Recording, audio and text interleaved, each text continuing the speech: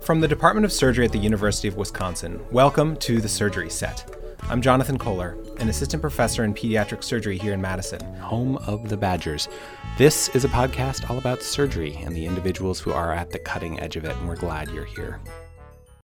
In this episode, we talk with Dr. Julie Conyers. She's a general surgeon at Peace Health Ketchikan Medical Center in Ketchikan, Alaska, a practicing rural surgeon who's practiced off the map across America.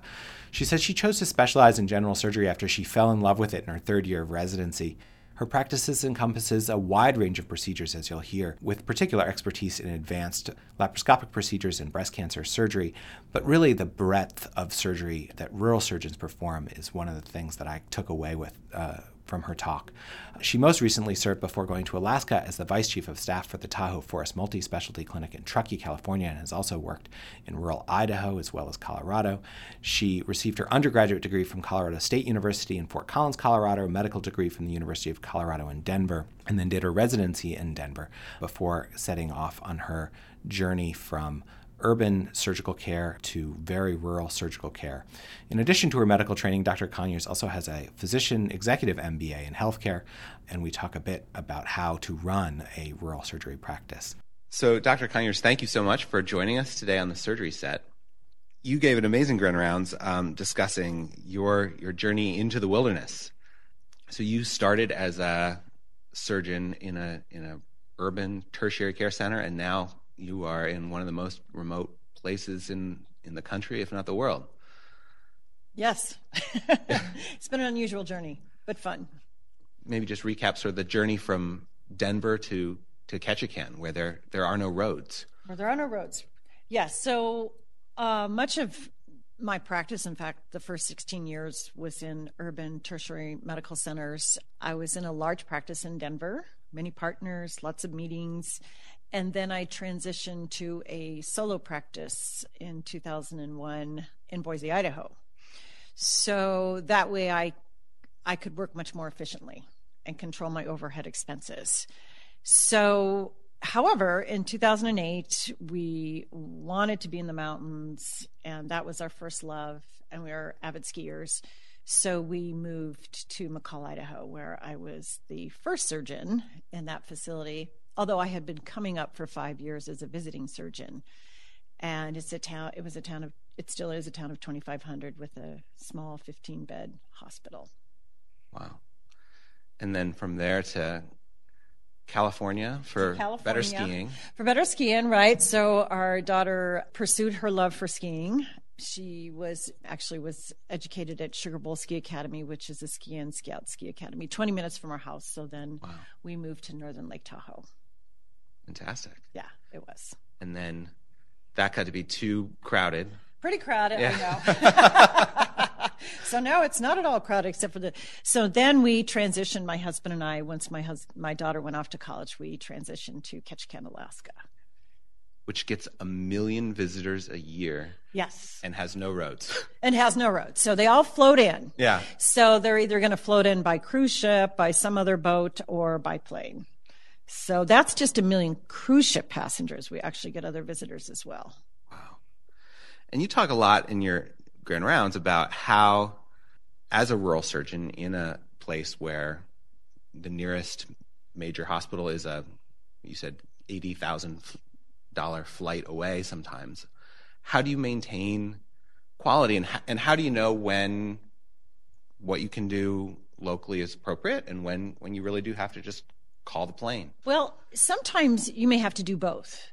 So sometimes the patient may be better off to be even surgically stabilized at our facility before we call the plane, but ultimately we may need to transfer that patient for ongoing escalation of care.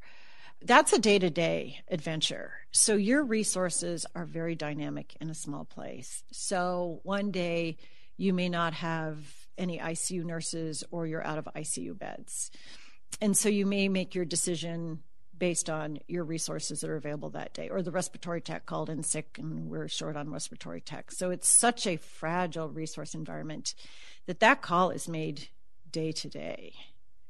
One thing that really struck me is how extraordinary it is that I think as we, for me growing up in tertiary care settings, and I was at the University of Washington, so we got a lot of phone calls from Ketchikan, but I don't know that I've ever had a real sense of kind of what was actually going on at the places when they were calling until your talk today. I mean, you don't have platelets. Like there's some basic things that we sort of assume are there that are just not part of everybody's healthcare, not only in the world, but in parts of the United States.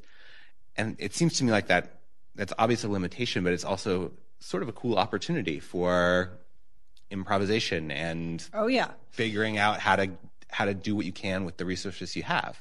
Sometimes you have to be pretty innovative. So you may have to go out to the closet or the shed and figure out how you're going to fix this feeding tube, and because you just have to make it work with what you have.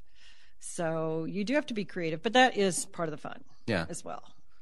Yeah, and there's a real wilderness left in the United States, which is amazing. You tell stories about people, taking float planes and skiffs and being carted around in lawn chairs to get to a boat that will take them to an airport. Yeah, it's very remote there. And in Alaska is known as the last frontier, and it truly is unpeopled. So there are places you can go, not from where I live, which may have never seen a human. You might have to drop in somehow, but it's very, very remote. How do you think about your relationship with bigger centers? You do send patients to the University of Washington, I guess, from Ketchikan. You have relationships with a broader hospital system. Where does your relationship inform what you do with your patients? Well, the relationship is vital. So we do need to have downstream support. We do need these bigger centers to be able to accept our patients. I mean, sometimes they're full, so the inpatient realm is much different, but from the emergency room, the bigger centers have been very, very receptive in taking our patients. So, and we do think about what we can keep and what we can't keep, because it is so expensive to transport somebody. But the relationship is vital. And I think they're still underdeveloped. I think there's a lot more that we can develop with these relationships so that there's a mutual benefit for both parties. In my talk, I talked about communication. I think sometimes electronic health records is an impediment to communication. So what's the best way that as caregivers we can communicate with each other, particularly down to our referral centers? So, but they have been vital. And we also refer up to the Alaska Native Medical Center, which is in Anchorage. So, as well as Seattle. So there's both places. Unfortunately, some of these places we refer to, it's like a black hole. We never can get any records. We don't know what happens, and then the patient circles back around in our emergency room. So this sort of communication is huge. We do have great communication with some of our referral centers by virtue of being able to share the same medical record. So these centers, I can load the films onto their PACS. They can have access to our medical records so we can communicate very well. Of course, picking up the phone, that's vital as well. Yeah. And I guess you're not the most rural place at all, right? I mean, a lot of you are the tertiary care center for these little communities of 25 that are hours and hours away, right? So you're sort of actually in the middle. We're kind of in the middle. Yeah. And believe it or not, people actually fly and transport to our little center. And we have voluntary EMS there, and that's a reasonable thing to do. So they will ship them or send them to our little center for either definitive treatment or stabilization before they need to go on to the next place. Do you do much outreach to these tiny communities where there's an NP or a PA? Yeah, we fly to some of these islands. So I remember one day flying to one of the islands. It was a beautiful day, and we flew over a nuclear submarine. I thought, I have got the best job in the world. But coming back, we were flying in weather with ice on the wings, and then I had to rethink all that. Yeah. But we do outreach clinics, and so we have some outreach clinics in other islands as well. Wow.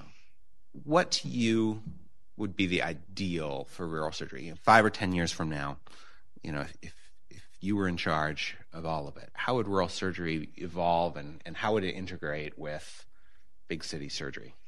Well, this would be a great model for essentially almost like the hub and spoke, where, for instance, University of Wisconsin would be the hub. Mm-hmm. And they're affiliated with multiple rural centers. And they could help provide educational support, which is very much needed, not only just for physicians and surgeons, but for the ancillary staff as well. They can provide, the referral center report or support where we can send the patients, but also bring them back home for the care.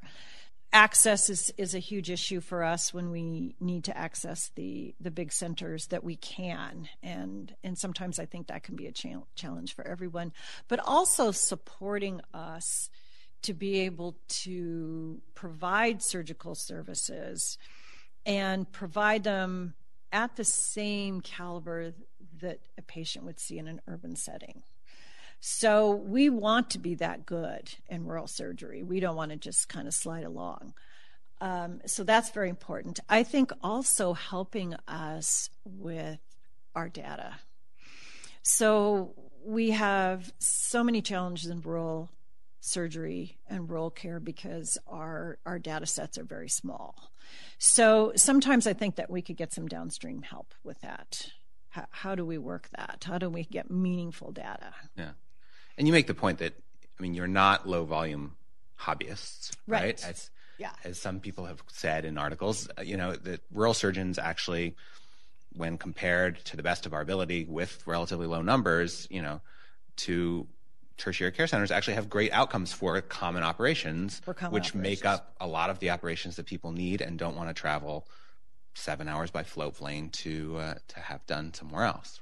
Right. So I think we're starting to see that what we commonly do, we seem to be doing pretty well. We're also starting to see that we are probably doing pretty well with our patient selection, so that we shouldn't be operating on patients that should not be at our facility. Yeah.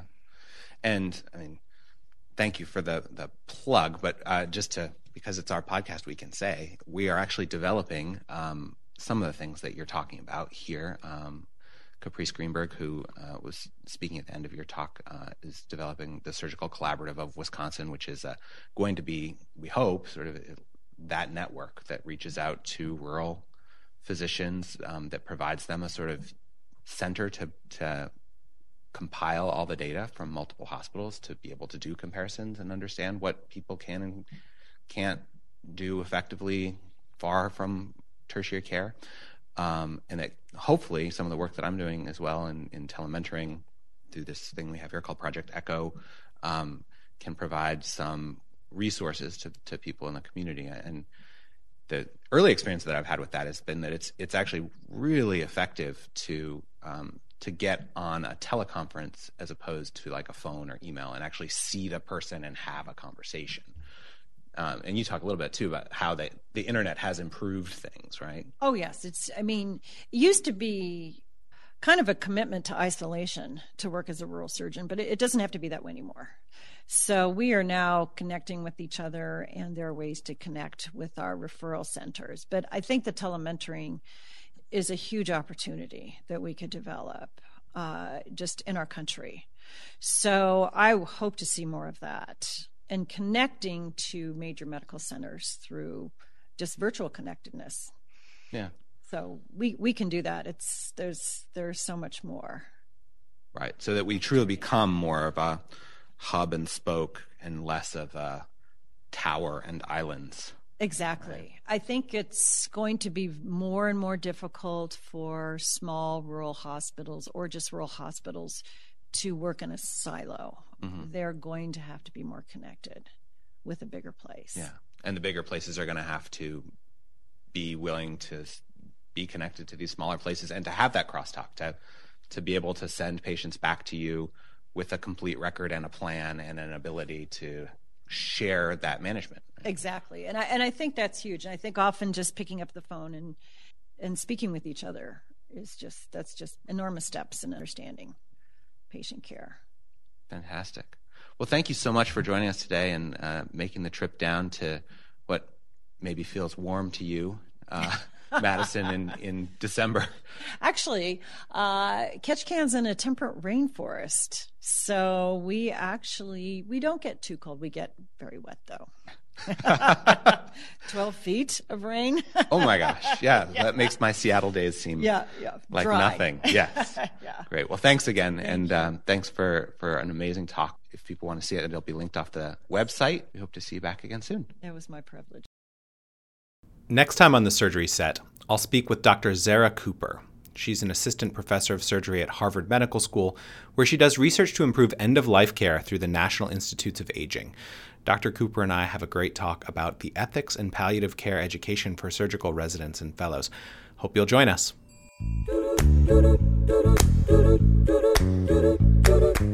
The Surgery Set is a production of the Department of Surgery at the University of Wisconsin-Madison. This episode was produced by Chelsea Johnson and me, Jonathan Kohler. It was recorded by Chris Hansen and edited by Elizabeth DiNovella. Our theme song is On Wisconsin, arranged and produced by Jamie Schmidt. I encourage you to visit us at surgery.wisc.edu, where you can find links to grand rounds, free CME credits, and more. You can also check out the UW School of Medicine and Public Health video library for a wide range of medical education resources at videos.med.wisc.edu.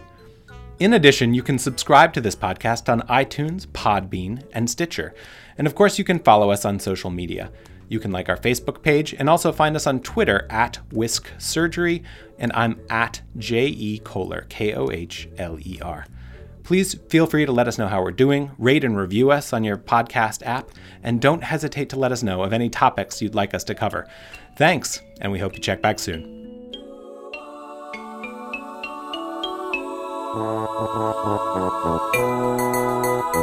On Wisconsin.